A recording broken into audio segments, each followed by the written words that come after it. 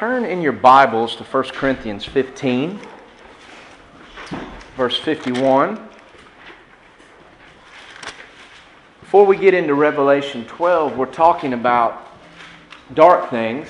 We're talking about things that are a source of sadness in a lot of ways, a source of perhaps discouragement, and things involving war and the punishment of the wicked and the judgment of God, things that inevitably will come upon this country.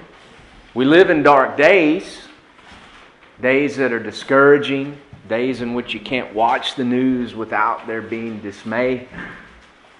But even in the midst of all that, we're exhorted as brethren to comfort one another. I was going to read you that passage out of 1 Thessalonians 4 this morning until Daddy brought it up, so it was apropos. But I just wanted to encourage you before we started this morning. I've been encouraged the last week or two. Just a few things I've seen here and there involving random people, random places around the world where despite the direction that this world is going, despite the apostasy of the church, God is still at work.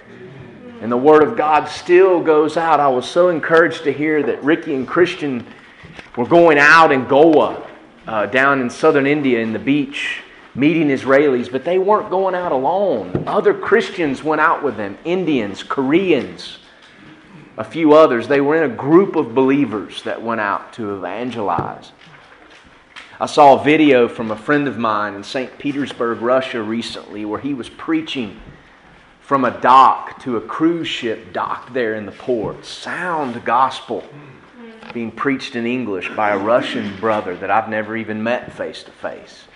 Then yesterday I saw a video clip of just a random guy. I have no idea who he is. Just a random guy. I couldn't tell if he was black or Hispanic in the video, but he was on a subway train. I think it was New York City. Just surrounded by people pacing up and down the car and preaching a solid gospel. Not shock and awe, not, the clowns with the fluorescent shirts and all of that stuff, but a solid gospel about Jesus Christ being the way, the truth, and the life. So these things continue to happen. And I want that to be an encouragement to you. And let's continue to show God's Word, because the things we're talking about this morning, they're important to study, they're important to look at, they're important to prepare us for what is to come. But they aren't written of us. They're not written of us. 1 Corinthians 15:51, Paul says, it's the same thing he's talking about in 1 Thessalonians 4. Something we are to encourage ourselves with, particularly in times of darkness. Behold, I show you a mystery. We shall not all sleep, but we shall all be changed in a moment, in the twinkling of an eye, at the last trump, that Tekaya Gadola, that trumpet of the Feast of Trumpets. For the trumpet shall sound, and the dead shall be raised incorruptible, and we shall be changed. For this corruptible must put on incorruption, this mortal must put on immortality. So when this corruptible shall have put on incorruption, and this mortal shall have put on immortality, then shall be brought to pass the saying that is written, death is swallowed up in victory. This is out of Isaiah 25. O death, out of Hosea 13, where is thy sting? O grave, where is thy victory? The sting of death is sin, and the strength of sin is the law. But thanks be to God which giveth us the victory. The victory. Oh, there's a war. And there's a war coming. Praise be to God which giveth us the victory through our Lord Jesus Christ. Therefore, my beloved brethren, be steadfast, unmovable, always abounding in the work of the Lord, forasmuch as you know that your labor is not in vain in the Lord. So despite what we see, despite the politics and the society and the corruption all around, our labor is not in vain if it's in the Lord. And if it's in the Lord if we preach the gospel, if we remain steadfast and unmovable, not changing our convictions, not changing our faith with the times. And so may that be a comfort to you this morning as we slip into things concerning war. The war between Satan and Israel. The war between Satan and the church. God has already given us the victory. And we're not the only ones that are faithful or striving to be faithful. We're not the only ones struggling to be true in these dark days. We're not the only true church. God has a remnant everywhere. And may we never come to the place where we think we are all there is. That's a foolish pathway that leads to pride and destruction. Revelation chapter 12. I transitioned into this last week by speaking a bit about the Ark of the Covenant. It's an appropriate thing to do because the Ark concerns Israel. And where we go from here, chapters 12 through 14, I believe, zooms out to highlight the age-old war, spiritual war, a war in heaven between Satan, the dragon, and the promised seed of Abraham, the nation of Israel. That necessarily involves the church during this church age because we are the spiritual seed of Israel. And that's why Satan hates us as much as he hates the physical seed of Abraham. There were two things I wanted you to keep in mind as we got into this. There is a spiritual backdrop behind all government. There's a spiritual backdrop behind all war and conflict in society on this earth. It's been that way since the title deed of the earth was given to Satan by Adam in the Garden of Eden. There is a spiritual side. Men do not control themselves. And there's a side that we can't see with the physical eye. But by the Word of God, we can know it. Secondly, Satan hates Israel. You need to remember this as we read these chapters. He wants to obliterate her completely and to extinguish her from the planet. Just like he hates the church. So let's us not be a part of anti-Semitism that plays into Satan's hands. Let's be careful what we say. Sometimes it's hard. I've been in situations trying to show love and to witness to Jewish people, and they respond with such hatred and disdain. And it makes me want to express feelings of disgust. But remember, though they are enemies for the gospel's sake at this present time, Romans says they're beloved because of the election. Let's don't be a part of Satan's strategy. Let's pray for the peace of Jerusalem. They will prosper that love thee. But we get into what's called a parenthesis here. Doesn't advance the narrative. It's a zoom out, just like we've seen in some other places in the book. And classically, chapters 12 through 14 are referred to as the 7 personages, or the 7 main characters of the tribulation. We learn about the sun-clothed woman, the great red dragon, the man-child who is to rule all nations with a rod of iron, the archangel Michael, the remnant of the seed of Israel, the beast out of the sea, chapter 13, which is Antichrist, and the beast out of the earth, which is false prophet. The 7 great spiritual or main characters of the tribulation period. This is classically how these chapters are described, and I think there's truth in that. Some could say that chapters 12 and 13 are the unveiling of these 7 characters, and chapter 14 would be the epilogue to this unveiling. The victory of the Lamb out of this saga. Or some have looked at it this way, chapter 12, important characters or heavenly characters of the tribulation. Chapter 13, earthly rulers of the tribulation. And then chapter 14, the ultimate triumph of Christ or the man-child in the tribulation. These are legitimate ways to view these chapters. And we should keep them in mind in terms of context. But there's an interesting word used when we look at these 7 main characters, but it's only used for the first 2. It's only used for the first 2. So there must be something that sets the first 2 characters, the woman and the dragon, apart from the rest. There must be something that ties the rest of what's described back to these 2 main characters. There's a word that ought to give us pause. Chapter 12, and there appeared a great wonder in heaven. a woman clothed with the sun and the moon under her feet, and upon her head a crown of 12 stars.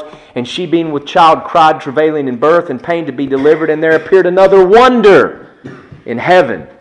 And behold, a great red dragon, having 7 heads and 10 horns and 7 crowns upon his heads, and his tail drew the third part of the stars of heaven, and did cast them to the earth.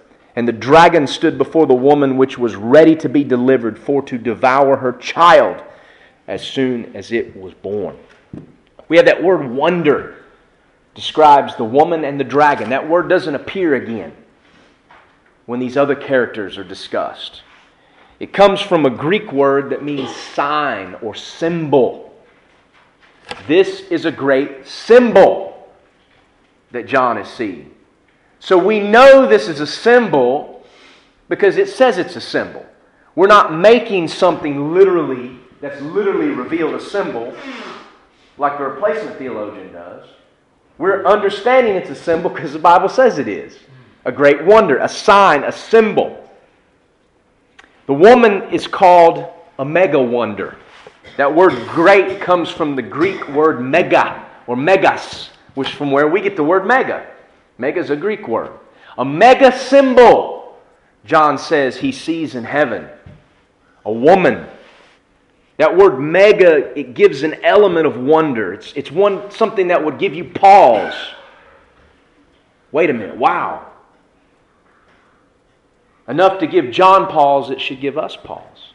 And then we get to the dragon and it says it appeared another. That word another comes from a Greek word, another sign, which likens it to the first. So it's after the manner of the first mega symbol John sees. He sees another such symbol. And then we have that word mega appear again in verse 3 when he's called a great red dragon. A mega dragon. So John sees 2 mega symbols. 2 wonders. And then we'll see as the chapters progress that these things, these wonders in heaven, these symbols are outworked on the earth. What we are about to read about is the great spiritual conflict behind earthly war and tribulation, a spiritual conflict between Israel and the dragon, and all the other personages that are described in the following chapters. Everything that happens in this parenthesis through the end of chapter 14 is in relationship, I believe, to these 2 wonders. These 2 main players in this spiritual war. The focus here in the parenthesis is the war between Satan and Israel. An unleashed holocaust against the Jew that will far surpass what she has ever seen. The ultimate holocaust against national Israel has not yet taken place. Everything in history, including Nazi Germany, was but a type, but a foretaste. Because there's coming a time after Israel is regathered into the land in unbelief, Jeremiah 30, we've seen that 1948 all the way through today, with countless Jews around the world making aliyah, or pilgrimage, back to Israel. After that regathering in unbelief, there's a time of Jacob's trouble coming. But, Jeremiah 37, she shall be saved out of it. When you understand that the 2 main players here are Israel and the dragon, when everything described hereafter in this parenthesis relates to this conflict, when you understand that, you're going to see real easy when we get into later on in chapter 12 and in chapter 13, you're going to see and understand why there are some interesting little differences between the description of the dragon, which is Satan, and the beast, which is Antichrist. Some little differences. Lots of similarities in their descriptions, but differences. So when we understand what the main point or the main focus is, those things will make sense. And I'll get there soon. So the way I want to look at these chapters is the first 4 verses of chapter 12 we can call this great war's 2 mega symbols or 2 wonders. The woman and the dragon. And then in verses 5 through 6, we're going to see what's the underlying cause of this war. What's the reason for it? All wars have underlying causes. In history, in secular history, the victor gets to write the memoirs. And so oftentimes the textbooks reveal biased descriptions of these things written by the victors. That's where most of our history in American textbooks concerning the Civil War was written by arrogant Yankees. And that's why it's biased. It doesn't reflect the truth necessarily. All history, man-made history, is biased. All of it is. The Southerner can be quite biased as well. But God's history is not biased. And what we see here is not biased. It's truth. The underlying cause, verses 5 and 6. And then 7 through 12 of chapter 12, I call this the war's heavenly campaign of battle. We see a heavenly campaign of battle. And then we get to chapters 12, verse 13 through 13:18. This is the war's earthly campaign. On your outline, there's a typo there. I'll give you this outline at the beginning. I said 12:13 through 14:20. It's actually 13:18. And then chapter 14 I call the war's victory campaign. So it's all about that great spiritual conflict between the seed of the woman and Satan. And so John is zooming out and telescoping back in time a bit and showing how it all comes to culmination during this period of time. A great war, a heavenly campaign, an earthly campaign, and a victory campaign. You see, all spiritual war has a spiritual side, spiritual campaign. We wrestle not against flesh and blood, but against powers and principalities. That's why we're to arm ourselves not with physical weapons, the spiritual weapons. But all such foreign temptation also has an earthly campaign or a physical campaign. And for the believer, all spiritual war, or even for anyone, there's a victory campaign. Because truth is victorious. Every time, truth wins. So, the two main players, verses 1 through 4, this is where we're going to focus today. I've already read these scriptures, but let's look at the sun-clothed woman.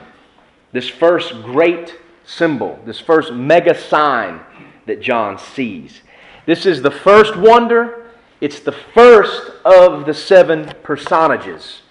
And like at other places in Scripture, it's representative. There are 4 representative women in the book of Revelation. We've seen 2 of these, or we've seen 1 of these already, and the other 3 are revealed later. The first one is Jezebel.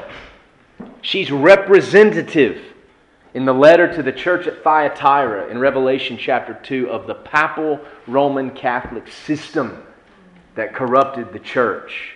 She's a representative of the paganism that came in to the church. Roman Catholicism, the papal system. In Revelation 17, we're going to see another woman. She's called a great whore, the mother of all harlots, Mystery Babylon.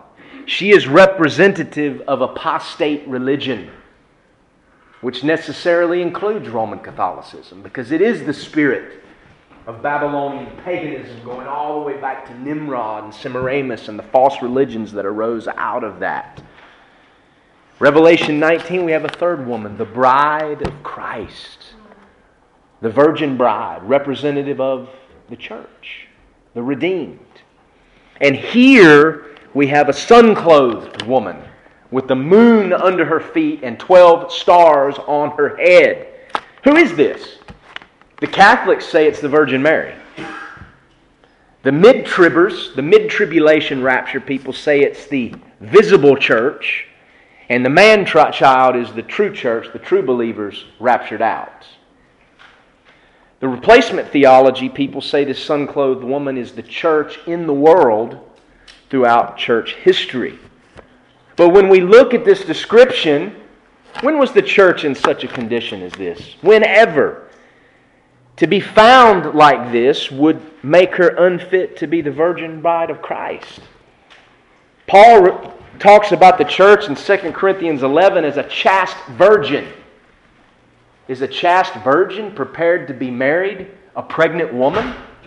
No, not at all. Nowhere in Scripture is it ever spoken that the church is a mother. Nowhere. Never. The church is never spoken of as the mother. So when the Catholic says God is your father, the church is your mother, they speak paganism.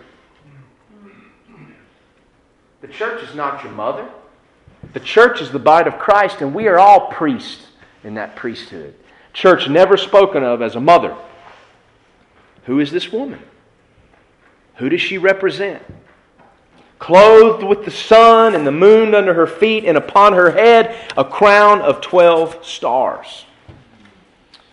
Daniel, would you read Genesis 37, verses 9 through 11? Let's go all the way back to Genesis. You see, Revelation ties up all loose ends loosened in the book of Genesis. Here's our answer. Genesis 37, 9 through 11. And he dreamed yet another dream, and told it his brethren, and said, Behold, I have dreamed a dream more. And behold, the sun and the moon and the 11 stars made obeisance to me. And he told it to his father and to his brethren, and his father rebuked him, and said unto him, What is this dream that thou hast dreamed? Shall I and thy mother and thy brethren indeed come to bow down ourselves to thee, to the earth? And his brethren envied him, but his father observed the same. Who had this dream? Joseph. Joseph saw the sun and the moon and 11 stars making obeisance to him, who was the 12th star. So who did the brothers and Jacob understand these things to represent? Their family. The sun and the moon, Jacob and Leah, who was alive at the time, the 12 stars, the 12 tribes of Israel. And they would all make obeisance to Joseph, who was obviously the 12th star. How was this fulfilled? Where and when was this fulfilled? In Egypt. God took Joseph into Egypt and raised him up so that he would be the instrument whereby Jacob and his family could be spared the famine, brought to Egypt, and in Egypt the nation of Israel was born out of tribulation. A family became a mighty nation. And so we know, based on Joseph's dream, the sun and the moon and the 12 stars are a reference to the family of Jacob, Israel. We go back to Revelation, the sun, the moon, the 12 stars. This sun-clothed woman has a Jewish character. There's no question about that. Also consider that Israel is often spoken of in the Old Testament as a woman married to God under the terms of the Old Covenant, often referred to as an adulterous wife, not the chaste bride or virgin bride like the church. Let's look at a couple passages. Isaiah 54, 1 through 6. Jim, if you would look up Jeremiah 3, verses 8 through 13, and Bob, Hosea 3, verse 1. And just read those as soon as you have it. Isaiah 54. Sing, O barren, that thou that didst not bear, break forth into singing and cry aloud. Thou that didst not travail with child.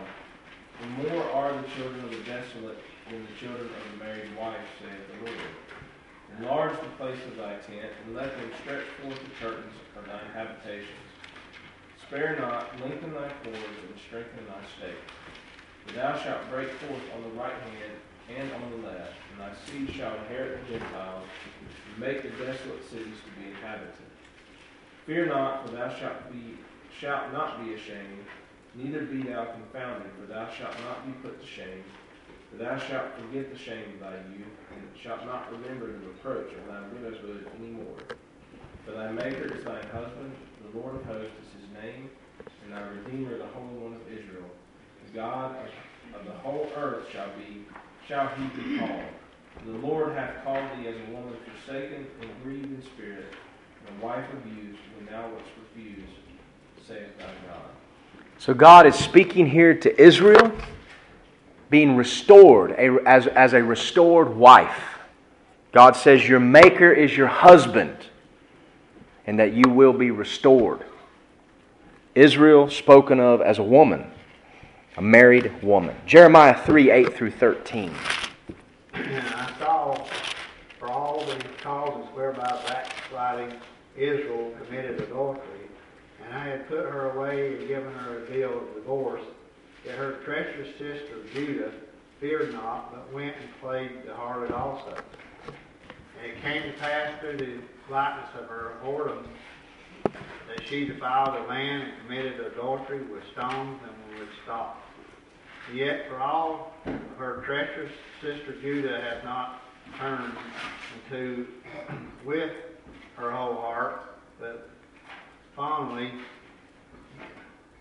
saith the Lord. And the Lord said unto me, backsliding Israel hath justified herself more than treacherous Judah. Go and proclaim these words toward the north and say, return thou backsliding Israel, saith the Lord, and I will not cause thine anger to fall upon thee, for I am merciful, saith the Lord, and I will keep anger forever. And only acknowledge thine iniquity, that thou hast transgressed to the Lord thy God, and hast scattered thy ways to strangers under every green tree, and ye have not obeyed my voice, saith the Lord. Okay, so we have Israel and Judah here pictured as not just the wife of Jehovah, but the adulterous wife. And God exhorts them to acknowledge their sin, and then in verse 14 he says, exhorts them to turn. It says, for I am married unto you. So Israel, the adulterous wife. This passage is interesting because I think we have the clearest cut definition of repentance in the Bible. 2 words, verse 13, acknowledge. That means acknowledge that you've sinned. And then 14, turn. Acknowledge and turn. That's repentance. And when you have sin in the body of Christ, when you have division because of sin, when relationships broken because of sin, those relationships really never can be restored without repentance. And until someone acknowledges what they've done, how can there be repentance? If we don't acknowledge what we've done, how can we repent? And if we don't turn from it, how can a relationship be restored? Be careful diving back into relationships where there's no repentance, because it'll just go back to where it came from. And that's a temptation for all of us because we want to see things made right. But until there's repentance, we have to be careful. We have to be careful. Anyway, Israel, the adulterous wife of Jehovah. Hosea 3:1. He said the Lord to you, go ye up, let the woman be led of her friend.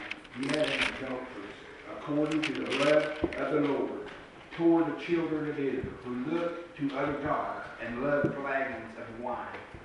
Hosea was commanded by God to take a whore, a prostitute, for a wife as a symbol, a sign of God's patience with his adulterous wife, which was Israel, the nation he had chosen. So we have Israel spoken multiple times of as a woman. Okay?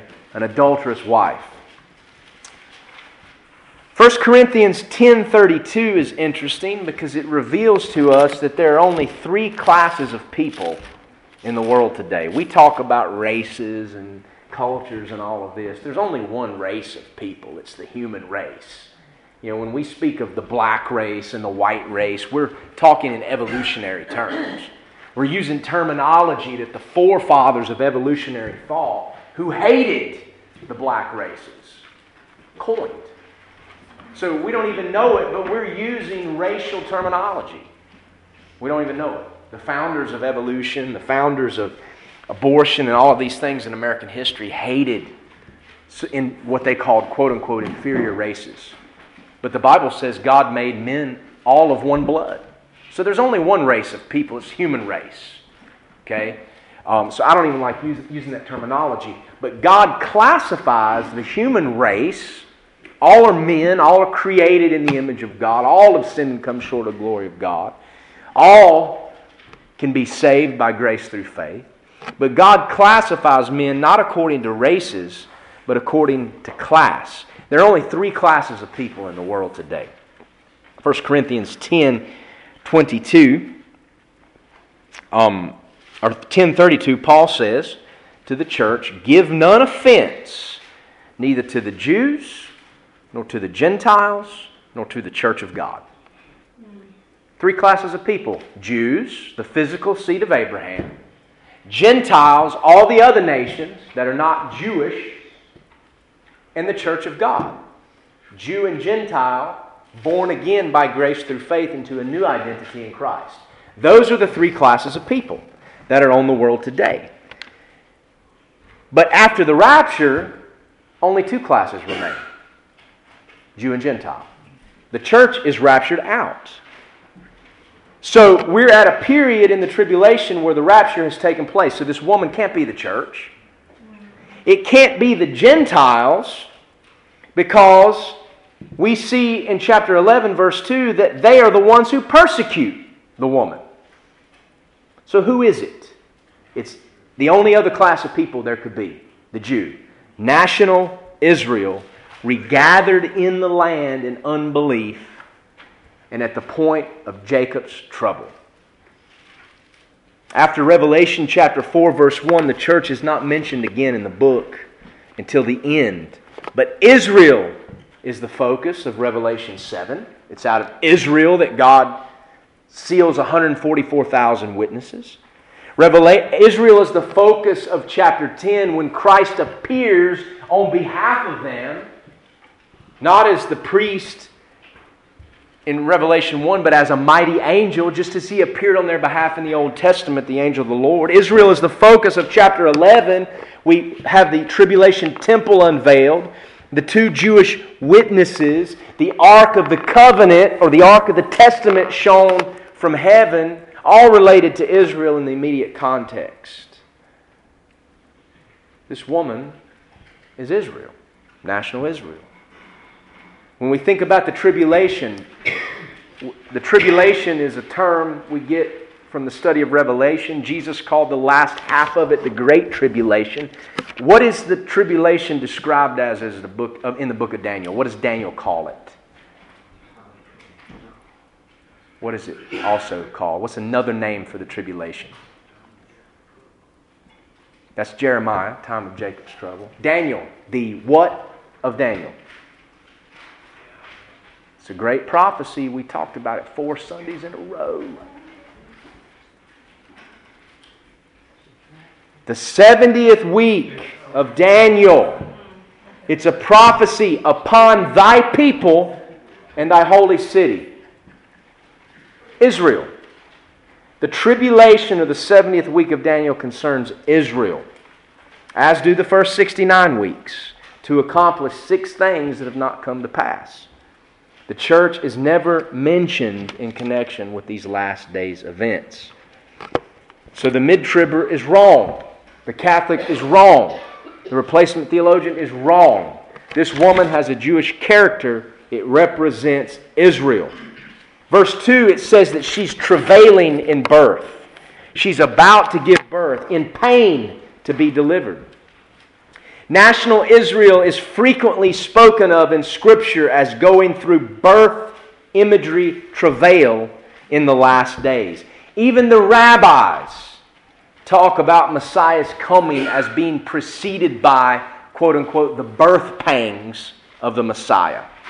Even the rabbinic Judaism understands that before Messiah comes, there will be birth pangs in Israel.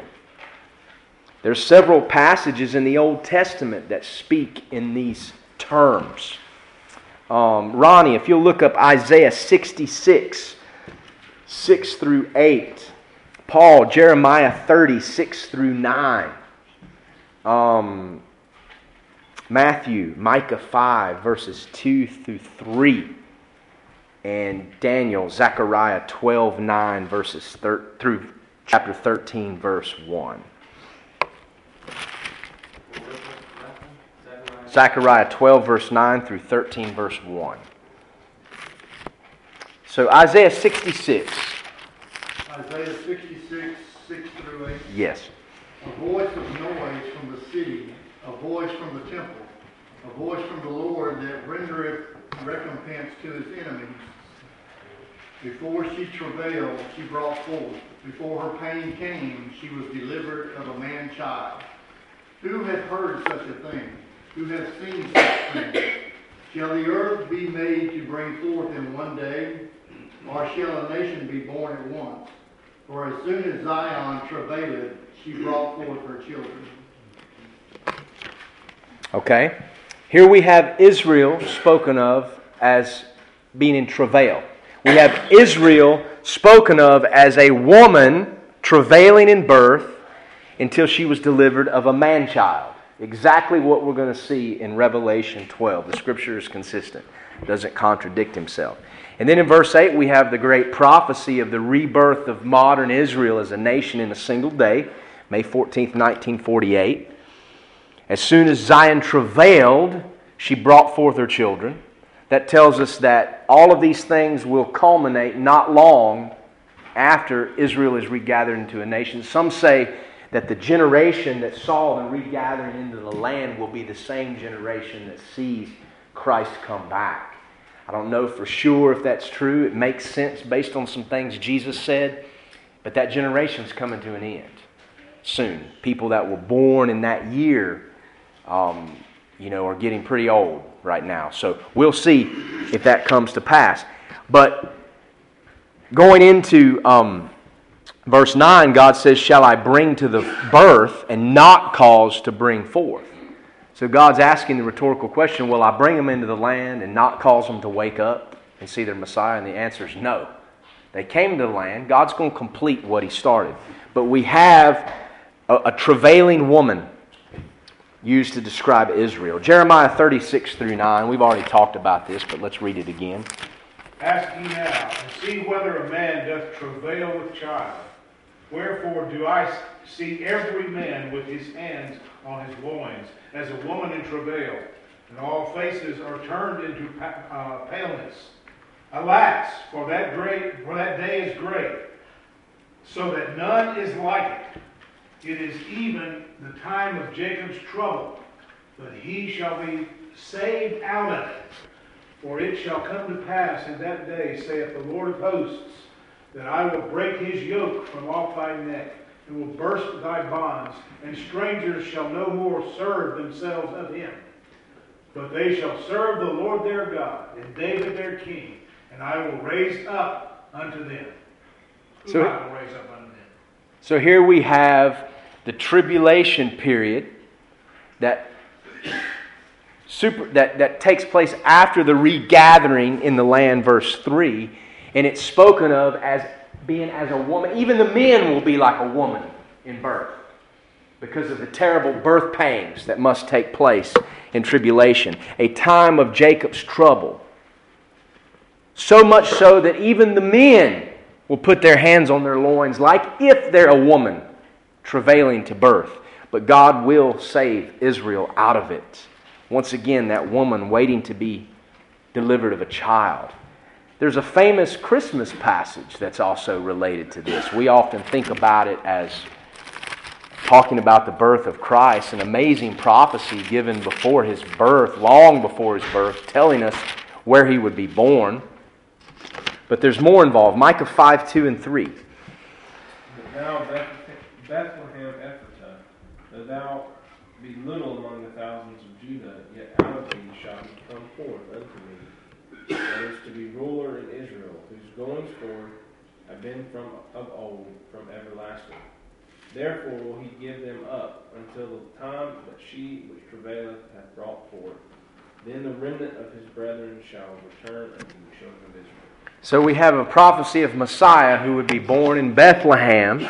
He would be born, he would come and be born. This Messiah would be ruler in Israel. He's eternal. He is God because His goings forth have been from old, from everlasting. So when the rabbi says that the Old Testament nowhere talks about Messiah as being God, Just like the Jews in Herod's day, they forgot to read Micah 5:2. They didn't know where he would be born. Whose goings forth can be from of old, from everlasting, unless it's God. But there's apparently an interval between the time in which Christ is born and the time in which He actually rules over Israel. Because it says in verse 3, therefore will He, that is this ruler of Israel, this Messiah, give them up.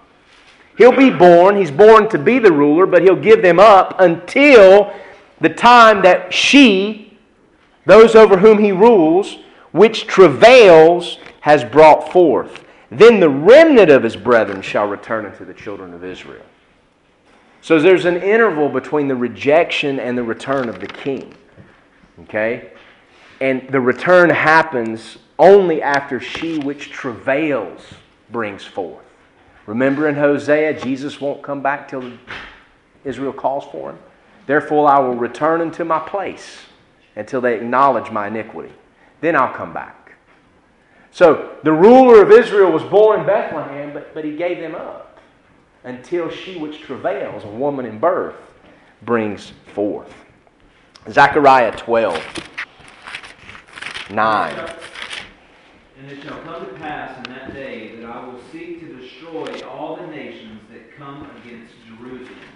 And I will pour upon the house of David and upon the inhabitants of Jerusalem the spirit of grace and of supplications, and they shall look upon me whom they have pierced, and they shall mourn for him as one mourneth for his only son, and shall be in bitterness for him as one that is in bitterness for his firstborn. In that day shall there be a great mourning in Jerusalem, as the mourning of Hadad-Rimmon in the valley of Megiddon.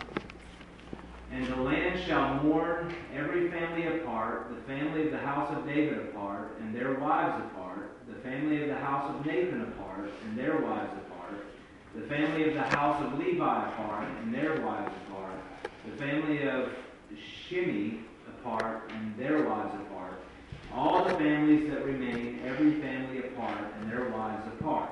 In that day there shall be a fountain open to the house of David and to the inhabitants of Jerusalem for sin and for uncleanness. Okay, so here we talk about a day when God will intervene to destroy all the nations that come against Jerusalem. And it's a day when Israel will look upon me, God speaking, whom they have pierced. That was Jesus on the cross was God. Me, not Him, like the modern versions read in this passage, but me, whom they have pierced. And there will be great mourning in the land, travail, mourning, bitterness, the things that come with the travail of birth. But a fountain will be opened, and there will be washing from the sin and uncleanness of Israel. So we have this imagery, this birth pangs of Messiah revealed multiple places in the Old Testament.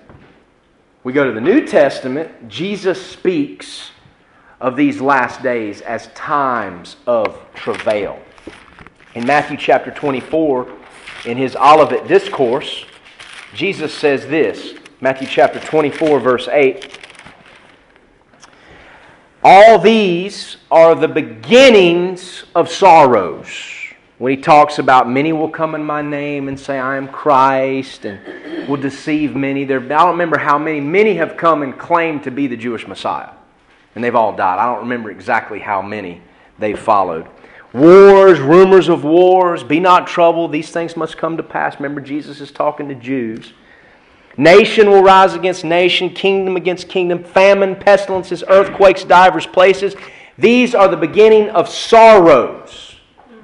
Mark 13 says the same thing. That word sorrows is the Greek word odion, which are pains associated with childbirth. That's what that word means. It's a word used in Greek to talk about the sorrow or pain of childbirth.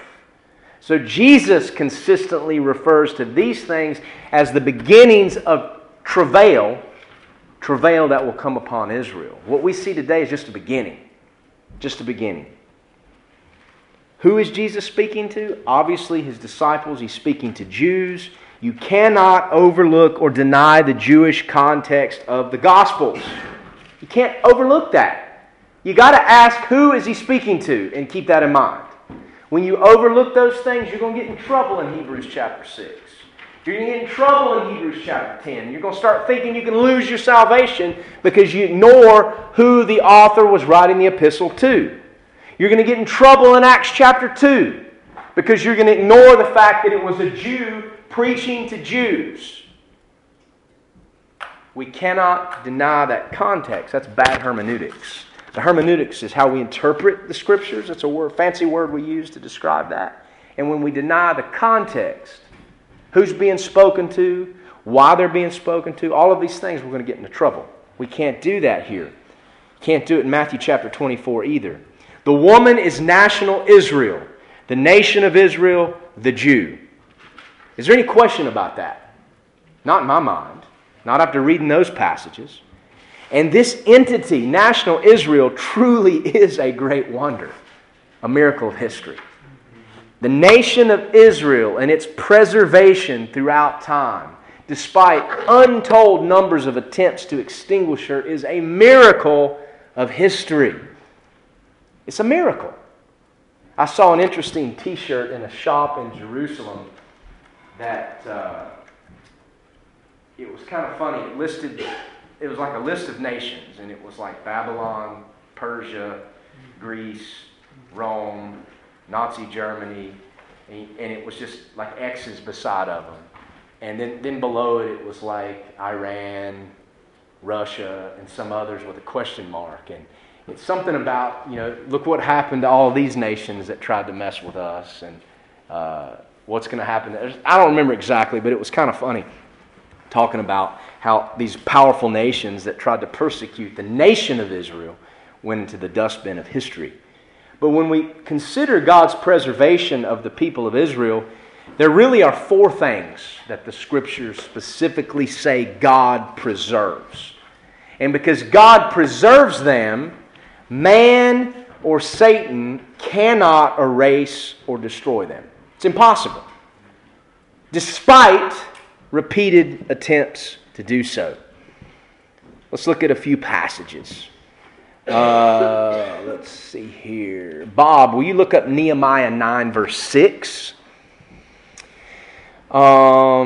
Jim, Psalm 12 verses 6 and 7.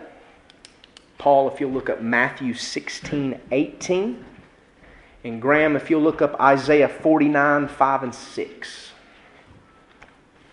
What was that last one? Isaiah what? 49, 5 and 6. So there are four things the Scripture says God specifically preserves. Let's see what they are. Nehemiah 9, 6.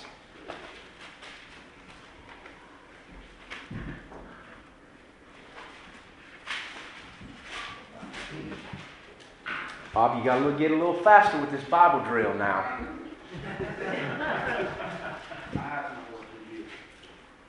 Thou, even thou art Lord alone.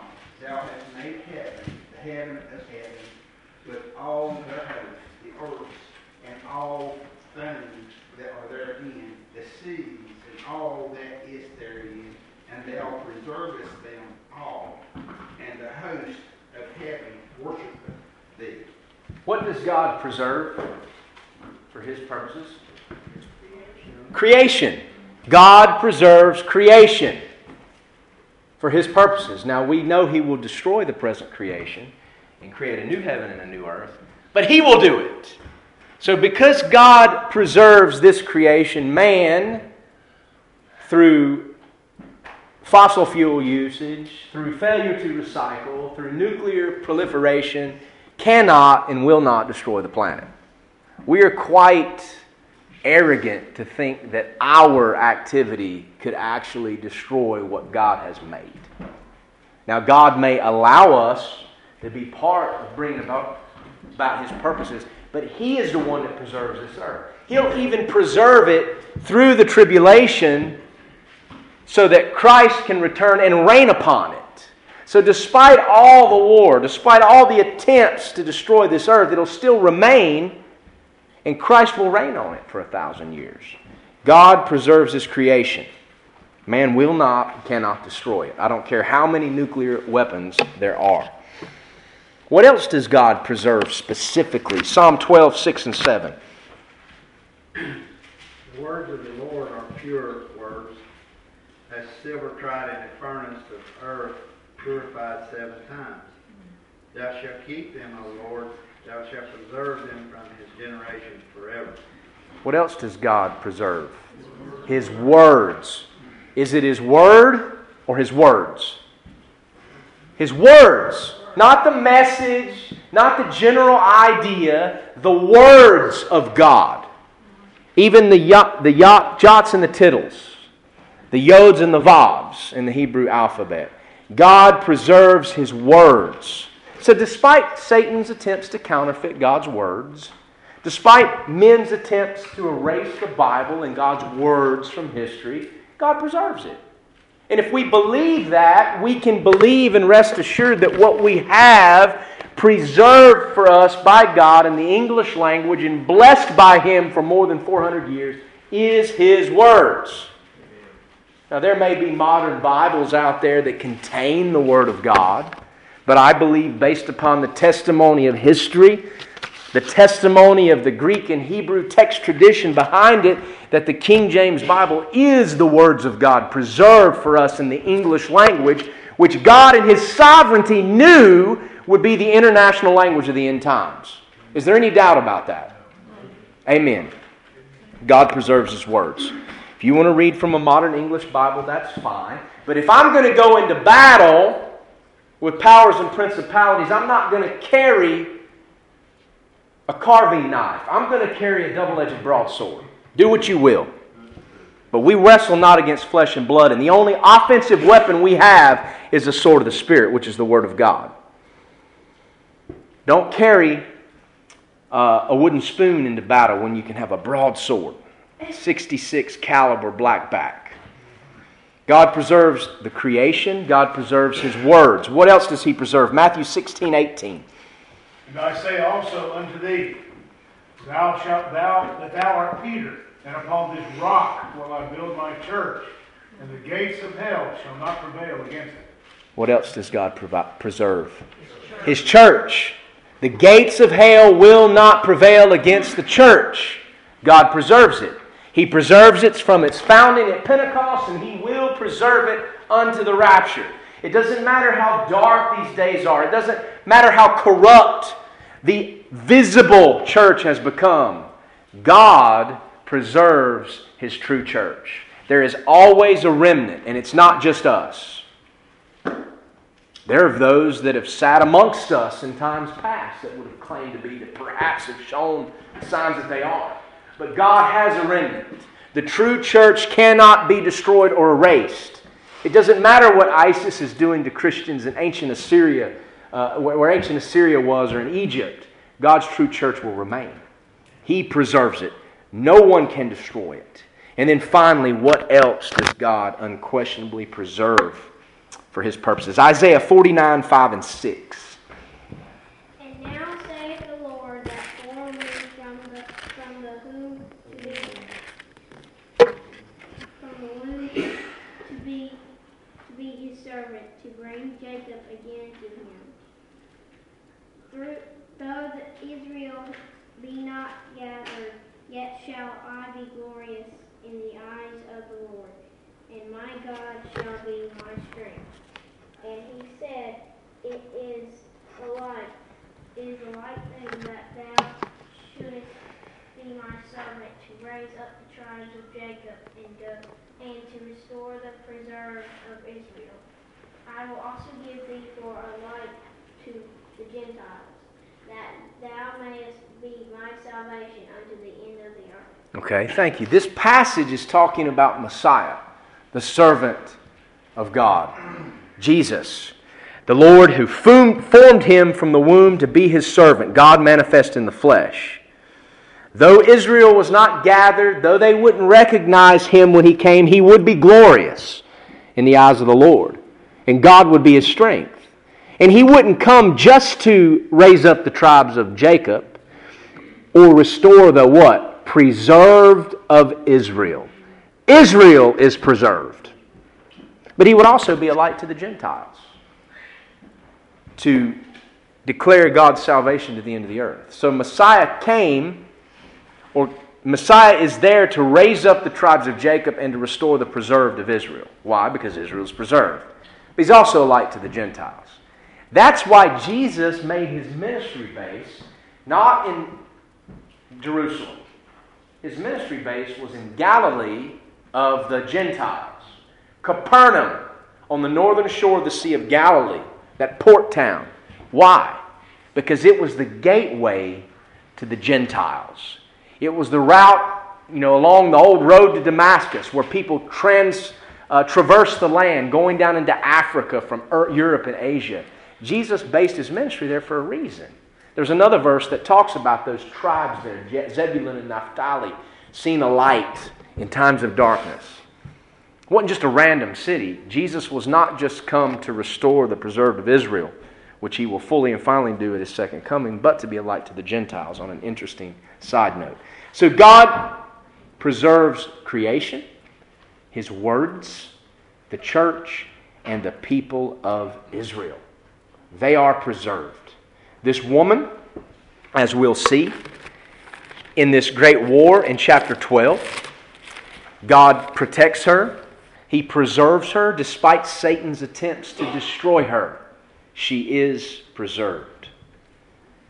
The sun-clothed woman, the great wonder in heaven, the first personage. Then we get to verses 3 and 4, and John says, there appeared another wonder in heaven, another mega sign, and behold, a great red dragon. So our second personage, our second wonder is the dragon. And there's no question that this dragon is Satan. No question. All you got to do is go down to verse 9, and the great dragon was cast out, that old serpent called the devil and Satan, which deceives the whole world. So it's identified for us. We don't have to argue about it. And what's interesting is finally, all the way at the end of the Bible, the serpent in the Garden of Eden is named. He's never named until Revelation 12, verse 9. We assume it's Satan, but he's not called that in Genesis. He's not called the devil. But we know now, beyond question, that the old serpent in the Garden of Eden is Satan, the devil, the great red dragon. So that's where Satan, the serpent's actually named all the way here in Revelation 12, verse 9. So you have the Bible at two ends tying itself together. A great red dragon. That word great, megas, great, awe-inspiring. This links what John sees with the woman, another great wonder. Two mega wonders. All other personages described will be as of their relationship to these two. The word dragon comes from the Greek drakon. Dragon. That's where we get the word dragon. It's a Greek word. The Greek word actually comes from a verb that has to do with the action of seeing. It's kind of an idiomatic derivation of a verb that means to look at or to gawk at, to do a double take. Whoa. That's where the word comes from. And so what it means is a serpent or some sort of reptile that evokes a double take, that evokes wonder. Whoa, wow. What John saw was a great red dragon. A dragon is an English word from a Greek word that sounds just like it, that comes from a Greek verb that means to look with wonder or to gawk. A serpent that evokes wonder. I often get mocking questions when I'm preaching the gospel on the streets or the college campus, and one I hear a lot is, well, what about the dinosaurs? There weren't dinosaurs in the Bible. Oh, yes, they were. They were called dragons. The word dinosaur wasn't coined until 1841, and it's taken from two Greek words, dainos, which means terrible, and sauros, which means lizard. It just means terrible lizard. Well, what was a great terrible lizard called before it was called a dinosaur? It was called a dragon. A serpent that causes wonder. A terrible lizard. That's how Satan's described here. That's what John sees. John sees a great red dinosaur in heaven. Now, there is plenty of extra-biblical written history, archaeology, and eyewitness accounts going way back in time, all the way up through accounts from America's Old West, that show that dinosaurs or dragons and man have always existed together. Written history, archaeology, and eyewitness accounts. That's another topic for another day. The Bible is confirmed by written history, archaeology, and eyewitness accounts. Can't say that about evolution. There is no eyewitness account of evolution. There is no evolution in archaeology. And what they claim to see in the fossils is just one big circular argument based upon a preconceived notion concerning the age of the earth. In the book of Revelation, the word dragon is used to describe Satan 13 times. In the Old Testament Hebrew, dragon comes from a Greek word. The Hebrew word in the Old Testament is what? Does anybody know? Leviathan. Leviathan, the piercing serpent. Look up Isaiah 27, verse 1.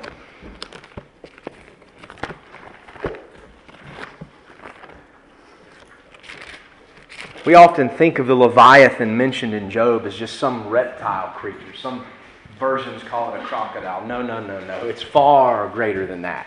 Isaiah 27:1. In that day, and this is immediately after God says He will come out of His place to punish the inhabitants of the earth for their iniquity.